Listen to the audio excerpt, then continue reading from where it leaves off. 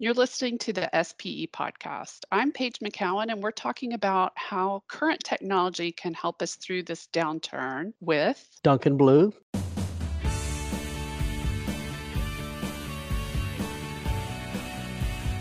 Welcome, everybody. And Duncan, thank you for your time for joining us today to talk.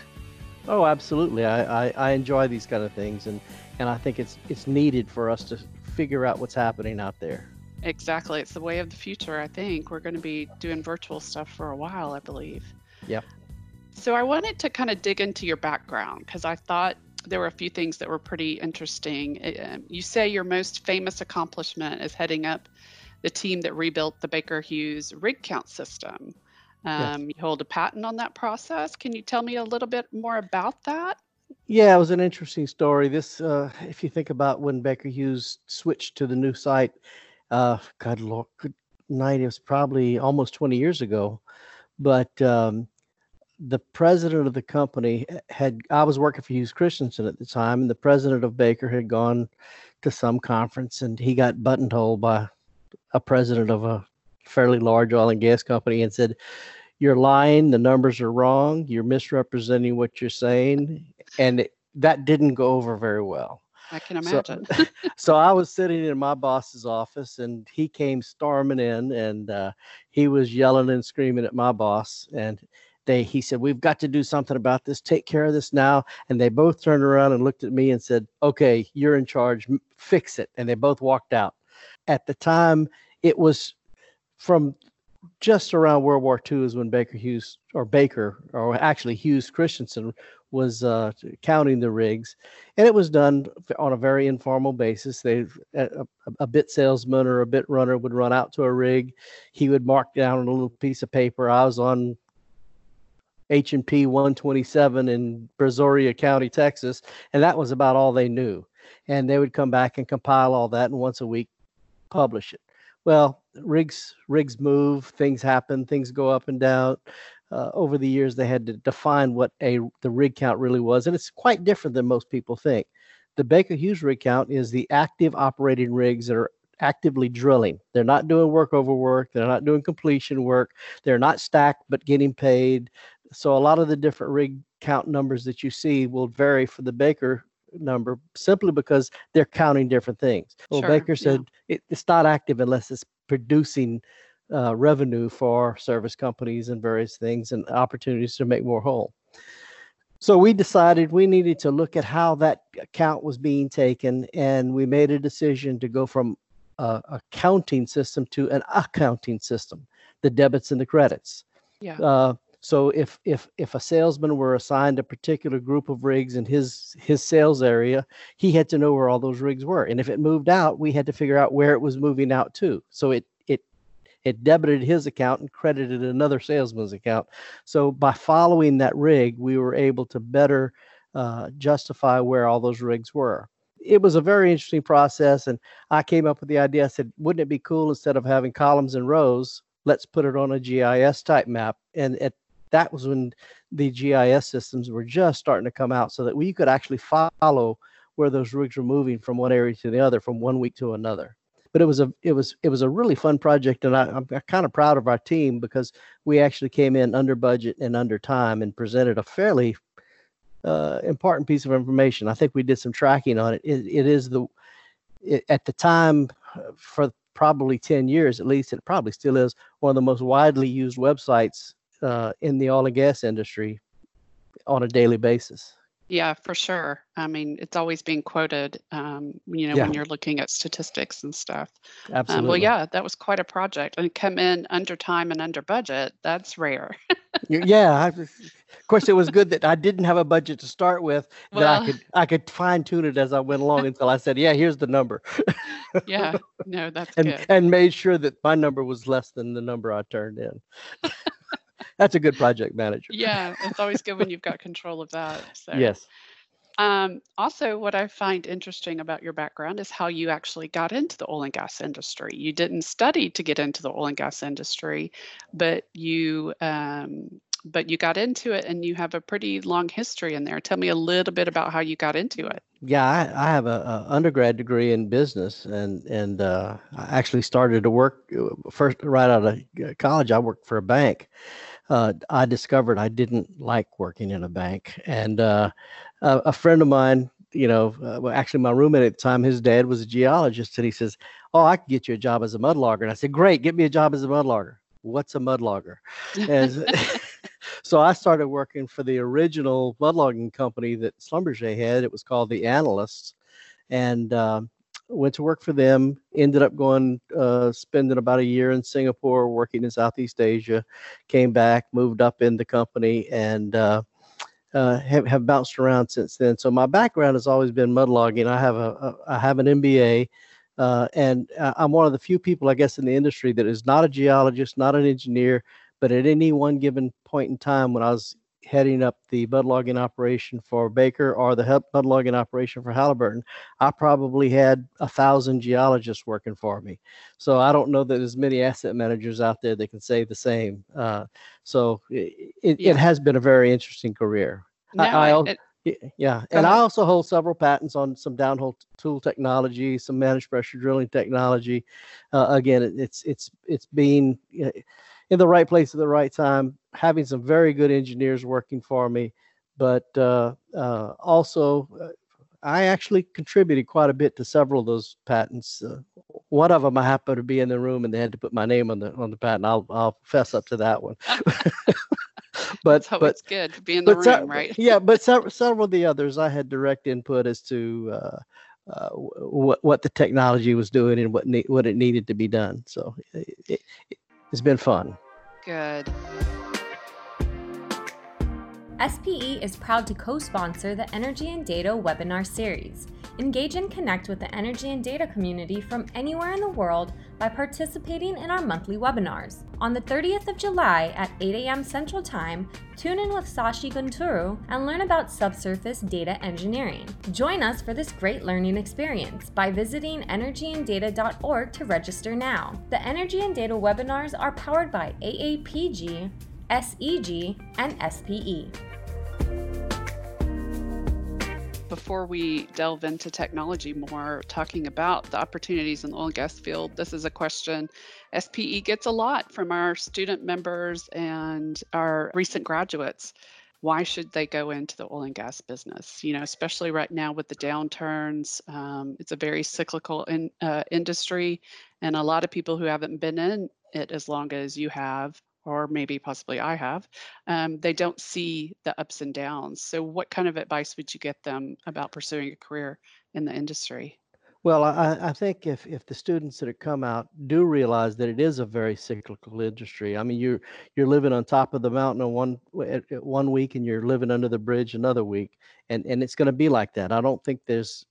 Unfortunately, I don't think there's going to be a lot of changes in that.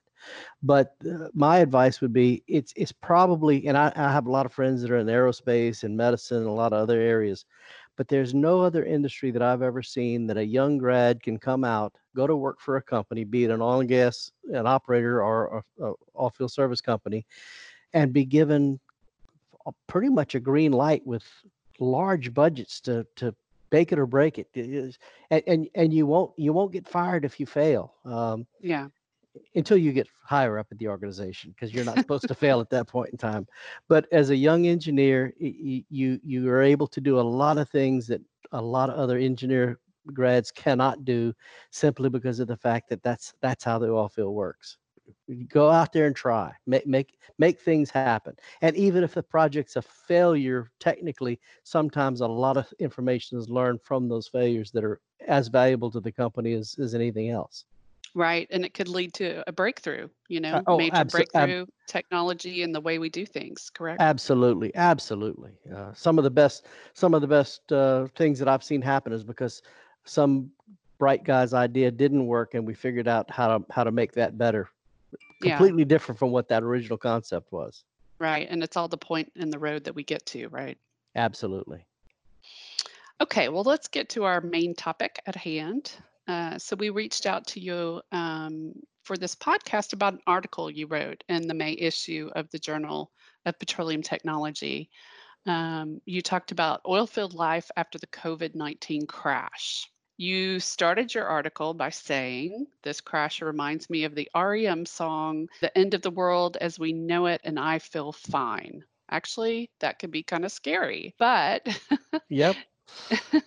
tell us why you feel fine about that. Well, I wrote the article basically because about that time when the entire world was crashing, we didn't know about the COVID-19, the full measure of it. It absolutely scared every government globally. Everything was, it was like get out on the highways of Houston and you could drive 90 miles an hour and never see anybody for 15 minutes. And that's just unheard of. At the same time, the earnings calls for the Schlumberger, Halliburton, Baker, Weatherford were all coming out. They were all preaching doom and gloom. They said they were cutting. Each company basically said we're going to cut $1 billion out of our spend. Having been in the technical groups of a lot of those companies, I knew what that meant. They were basically completely shutting technology down. That meant they were laying off all their technologists, their engineers, their R&D people.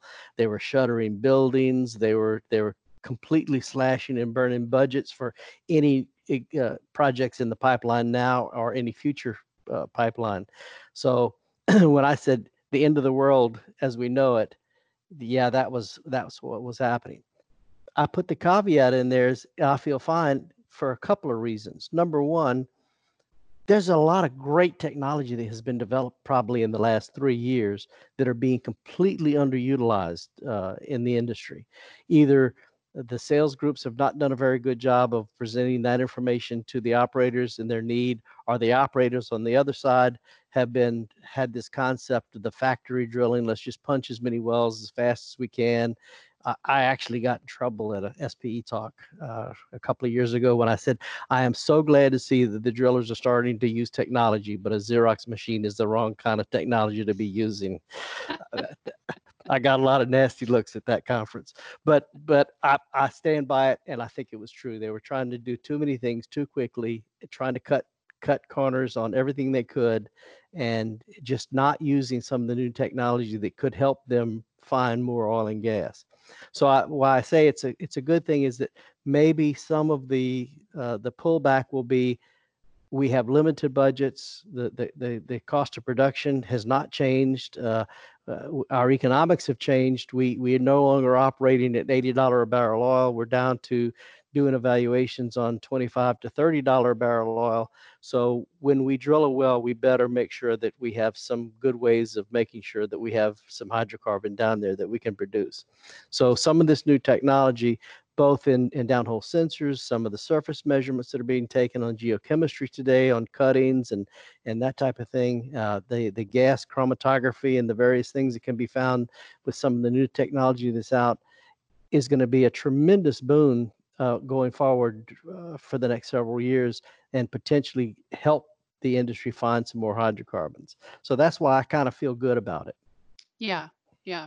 No, you're right about the technology. And I think we're going to be looking more towards technology to create efficiencies in the field. Well, absolutely, and I've always thought that God, this is going to sound horrible because I've made my living doing it, but most of the companies were overinflated to the number of employees they had, and thinking that the only way that they could get productivity out of employees is if you went into the office at 6 in the morning and left at 5 in the afternoon, and had to be there face to face with everybody. I think if anything, this COVID pandemic has taught us, just as you and I are doing right now, we can do a lot of things in remote locations, carry on meetings, be just as effective. We have to. It's a new way of working, a new way of learning. But I think the oil and gas industry is probably one of the last that have done this. You look at medical. You look at, if you're in the medical industry, if you're an X-ray specialist, you never go into the office. You sit at home and look at your computer and do your analysis. Petrophysicists and geophysicists could be doing the same thing in their own home, looking at the logs, looking at the data that's coming across, and making just as many good decisions as possible. So I think we're seeing some big changes that are good. the remote operations, I've been involved in remote operations for many, many years, has never been taken very seriously, but all of a sudden it's come to the forefront. And the companies that are doing that right are being very successful at it, and their productivity, or their customers' productivity, is going way up on that. So we're seeing some great things happening in that respect. So yeah, the digitalization is, particularly the way we work, is going to be changing and be a big impact on the future for us. Yeah, and especially if you compare it to other downturns. 2015, 2016, we cut a lot of people, and we never really got back up to that point we were before that. So I think, being lean and working with more production and less employees is kind of what we're looking at moving forward. Now, how do you compare this downturn with some of the others? I've heard you compare it to the 1983 downturn before. Yeah, that was more on the economic side. If you look at the 82, 83 crash, which was pretty dramatic at the time, that's when, prior to that, we were running almost 4,000 rigs in the US, whereas this time we were running just around 2,000. So that proved that with half the rigs, we could still outproduce anything we ever did historically, which is a good thing, I guess. But economically, it's a lesson that we keep hitting ourselves in the head with a hammer, and we don't seem to learn it. The point I brought up in several other conversations I've had on the 82, 83 crash was how the industry had been financed by the investment bankers and the bankers, and yet at the same time, they screwed that one up. They screwed this one up as bad as they did that last one. And what I'm saying is, the investment community they're not experts in oil and gas. They rely on us as being experts. We think we have the next best thing, and very often that next best thing really isn't any better than the last best next thing. And our find rate is not much better than it was 50 years ago. We still drill, for every exploration well that's drilled, only 1 out of 10 is a find. We still screw up 9 of them. We have the right technology, very often we're not using it properly in that find. But there's people with a lot of money that think that, they believe us when we say we're going to make millionaires of them overnight. Just give me $10 million and I'll drill that well, and you're going to get 100 million back. There's a lot of gullible people out there. I related it back to a book that was written back in the 80s called Funny Money, about a little bitty neighborhood bank in Oklahoma City called Penn Square Bank. When I say little bitty bank, it's the kind of bank you go to I need a new roof on the house, or I want to buy a car. That was the traditional lending that they would practice. And one of their VPs came up with the idea of, hey, we're in the oil and gas country. Let me start making some oil and gas loans. Well, at the same time, McKinsey and Company was consulting with Chase and I can't remember the other bank. At the time, the other bank was the 7th largest bank in the country. They said, you need to get in oil and gas. They turned to Penn Square because this guy had written some articles and had given some given some talks.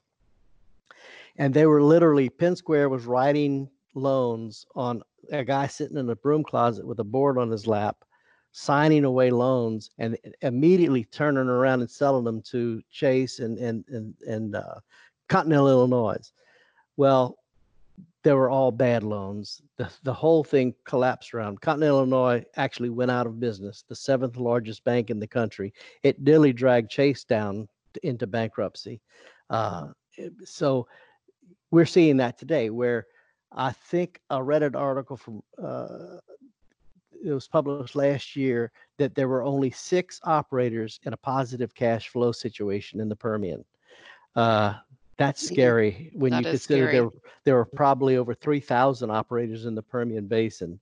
The rest of them were either losing money or trying to beg for more money. And the only thing that kept production up in the Permian was the fact that they were drilling wells so fast that the decline rate was almost outpacing the drilling rate. So that was a very bad situation. And then consider that the economics, the operators are constantly pounding the service companies over the head to reduce their cost, and yet the economics were bad from the start when they were leasing properties in the Permian for anywhere from $60,000 to $90,000 per acre. Whereas if you drill a conventional well in South Texas or South Louisiana or Mississippi, you're looking at $200 an acre. That's where the money was going.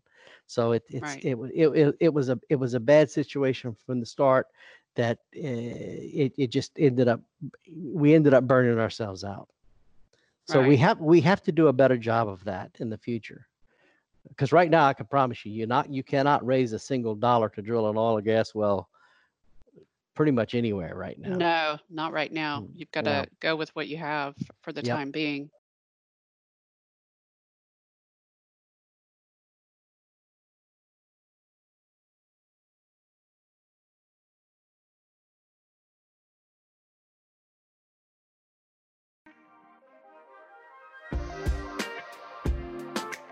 Much of the work of the Society of Petroleum Engineers is accomplished by members. Become a volunteer and use your knowledge and experience to influence SPE programs and activities. As a volunteer, you can enhance your leadership skills while meeting and working with other SPE members from across the globe. There are many opportunities to get involved, regardless of your experience, location, or experience level. To learn more about the League of Volunteers, visit spe.org/volunteer. So if we talk about the technology again, you had mentioned that the development of technology is probably halted at the moment, and then it'd probably take a few years to get it back up and running. Do you think we could do more with less? Yeah, I think the secret is, and it's not it's not a big secret. It's something that we've seen over the decades in the oil and gas industry.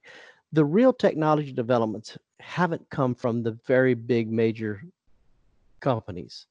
The big major companies sell the technology. What ends up happening is a small niche company, a boutique company, a brilliant guy with a great idea develops something, and then he sells that technology to the major company.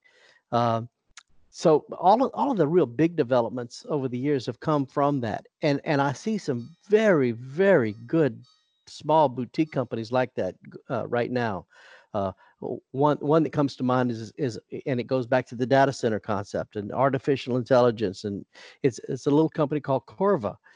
Carva started up a couple of years ago with the concept of trying to do what Baker, Schlumberger, and Halliburton were doing with their data centers.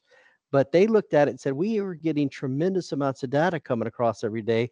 Let's use some of the artificial intelligence and machine learning that these guys had learned from other industries, hired the right expertise, a small group of how do we use this in oil and gas, and built some very good artificial intelligence machines, taking in the data that was available and turning it into proper answers. So to take that workload off of the engineer, let the engineer do the thinking and not the monitoring. And so you see little boutique companies like that that have developed, things like the top drive. When I started in the industry, all of the drilling was done with rotary systems, rotary tables. Well, the top drive came along and everybody said, oh no, I'm not going to put that on my rig. It costs too much money. Well, you're going to be hard pressed to find a drilling rig today that doesn't have a top drive. The same thing with rotary steerables. Everybody said, we've been drilling directional wells for the last 200 years using a single shot survey and a mud motor. Well, again, rotary steerables came along and it has tremendously boosted LWD, MWD. All of those things have been developed, and a lot of them were from smaller companies that were bought up by the major OFS companies to sell back to the industry. So that's where I see the future. The small, real smart people coming together, putting their ideas and developing it out. I think where the Halliburtons, the Schlumbergers, and the Bakers messed that whole concept up, it was from the direction of the operators, when the operator said, hey, let's see if we can bundle all of these things together, give you a red rig, a blue rig, a light blue rig, so that we'll get a better price. Well, what ends up happening is they're buying the technology, for example, the rotary steerable system, and forcing the oil field service company to throw in things like mud logging for free.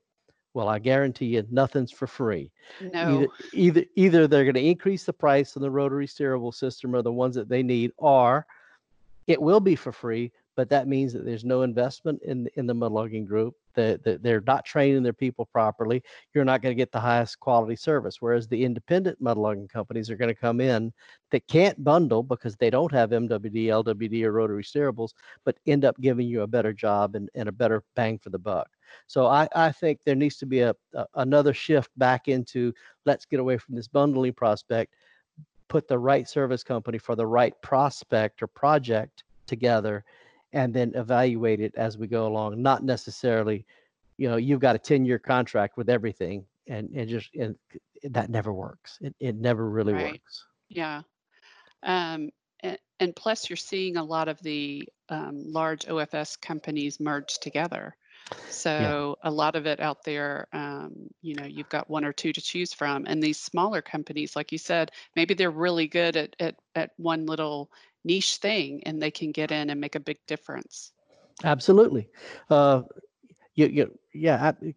what ends up happening is, I going back to the mud logging because I know that the best, but there are measurements of the rocks that only a mudlarker can give you, that even the best LWD or wireline is, if you think about it, it's an indirect measurement. It's sending some sort of electromagnetic wave out or recording the electronics back of what's happening downhole.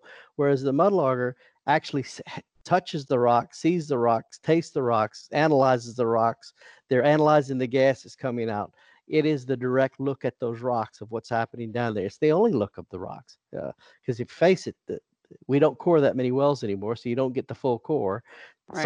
Sidewall cores have their own problems. Cuttings have their own problems, but it's a lot cheaper. I used to, when I go out and make presentations, said, hey, you're creating the cuttings for free. Why throw them away? Let's analyze them. So we're starting to see some of the new technology come out, scan electron microscopes, all the geochemistry methodologies that are out there, the rock properties that we can actually measure from those cuttings that used to take months and weeks or months. Now it can be done at the well site real time. So there's a lot of really good information that can be available at a cheaper price than LWD or wireline, a little bit more than traditional mud logging, but give you the right answers. Because after all, the hydrocarbons are in the rocks. We don't just happenstance fall upon them. So we need to know where we are. Right. Yeah, it's not the Beverly Hillbillies anymore, No. where it just comes flowing out of the ground. Shooting at some food and getting some crude, right? Yeah. A lot of young people don't understand that No, reference. But no, they don't. Are you considering becoming an SPE member? When you join SPE, you join a society of dedicated professionals just like you, working to address the technical challenges of the global oil and gas industry. SPE membership gives you the opportunity to make local and global connections and build a network of influential technical leaders from every discipline. Learn more at spe.org/join. let's get your crystal ball out. Sure. What do you see happening over the next, 18 months or so, through production and through cutbacks? Yeah, I think we're in a pretty dodgy situation right now. We don't know what the demand is going to be. We saw the demand go through the floor when historically the futures market went to $14. Yeah. Negative $14, yeah. which is stupid, but it's pure speculation and scare. But I think we're at a base now of about 35 to 40. It'll fluctuate like that. I don't see it going up much faster. I think the demand for oil is down quite a bit because of the continued lockdown that we're seeing globally. We're not moving in. Airlines are suffering horribly, so we're not flying anywhere. We're seeing a few more cars on the highways and in roads, but not anywhere near they were. So the demand for the liquids are not there. We are seeing some movement in the gas, and I think that natural gas is going to be a little bit stronger. I'm doing some work with a group. We're trying to raise some funds for some drilling And we're seeing that nobody will even look at us with oil prospects. All they want to talk about is gas. So that tells me the money is right now looking at the gas side of it, because I think this winter we're going to see a pretty good demand rise up for our natural gas. But my crystal. Do you think that's because of the cost, or why do you think that? Yeah, part of it. I just think it's the demand. The Demand. the liquids are not there, and what we're seeing is once the Permian started shutting down, all the associated gas with that, they were either flaring it or they were paying people to take it away.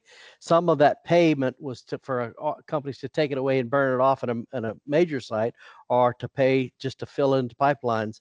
So I think with that production in the Permian dropping off, all of a sudden the gas pipelines are going to start pulling on vacuum, and they've got to replace it, because we're getting off of coal, and a lot of the power plants now have moved back to gas, and we know as much as we'd like to see renewable energy work, it's just not there yet.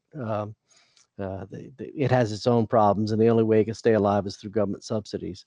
The future may be there, but not yet. But right now we're stuck with gas. The good thing about the gas is it's probably the cleanest burning hydrocarbon that's out there. It's cheap, it's reliable, and we have a lot of it. Unfortunately, I've also discussed the complete lack of energy policy in the United States. If we really had a true energy policy, that doesn't mean that we would nationalize the oil and gas companies. It would mean that we would force them into a situation where we have certain goals, and goals are rewarded or penalized based on those goals. And if the government were serious about it, we would give a tax break to everybody to convert their automobile from gasoline to natural gas. It's about a $1,200 conversion. It's a lot cleaner. The natural gas is a lot cleaner burning. It's not quite as efficient, but tremendous opportunity there for us to have a true energy policy. That's something I'd love to see, but we don't have that. But Right. I think the future does. It's not a very bright future. I don't see any big expansion. I don't see any big movement. I think you're going to see some consolidations, both in the operator side that we're already starting to see, and particularly in the oil field service company side. There's too many service companies doing the same thing. We're going to see a reduction in the number of drilling contractors, and we're going to see a dramatic reduction in the number of operators that are out there. So it's a pretty bleak future as far as anybody trying to get a job in the next year or two, other than them creating their own job by starting their own company, being one of those niche companies that they can do something a little bit unique and different. Being an innovator of some sort, coming up with. That was one thing. We had an SPE live event talking to department heads of petroleum engineering, and they said the one qualification they're looking for are problem solvers. Yeah. So that's absolutely, and it can be anywhere in the industry. Just someone with a bright idea that realize they can't boil the ocean, but they sure can boil a coffee cup at a time. Solve the problem, come up with some unique ideas. Realize you're gonna have some failures in there, but be innovative and be brave, because I guess what they say, when you're at the bottom of the barrel, you don't have much to be brave about. You just jump in and do what you got to do to get out. So so I think we're at that stage right now. But I see some good things happening. I stay on LinkedIn quite a bit, and I see a lot of colleagues that are starting to get some jobs. They as the companies are reopening, they won't need as many, but they definitely need some good folks that are good technologists that understand. I think the a lot of folks that have never been in sales but are a technical side. I think there's a good opportunity for some quality salesmen to be out there to start pushing that current technology that's available that is not very well understood, and to make the case for that technology. So I think we need to see a different breed of salesmen coming in that can really do the industry some good by utilizing the right technology at the right time in the right place. Yep, solving problems. Yep, absolutely. Absolutely. Well, Duncan, thank you so much for your time today and giving us a little bit of insight on your thoughts and your crystal ball. Well, it's a pleasure. I enjoy doing this. If nothing else, having been in the industry for over 40 years, nobody can say that I don't know what I'm talking about. They may say I'm foolish, but I've been there. I've been there, and I've done most of it. When people come up to me with ideas and they say you don't know what you're talking about, I said no. I kind of know what I'm talking about. I've been there, done that, and got a bunch of those T-shirts. But go ahead and try. You might succeed this Yeah, time. you never know. Never know That's what's going right. to happen. That's right. That's right. Again, thank you so much for your time. And you can read Duncan's full article on spe.org/JPT and search the May issue.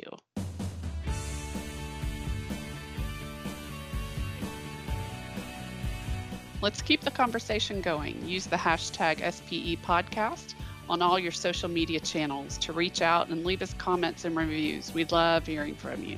You can find SPE Podcast wherever you get your podcasts. Search SPE Podcast on iTunes, Spotify, and TuneIn. We're also online at spe.org/podcasts.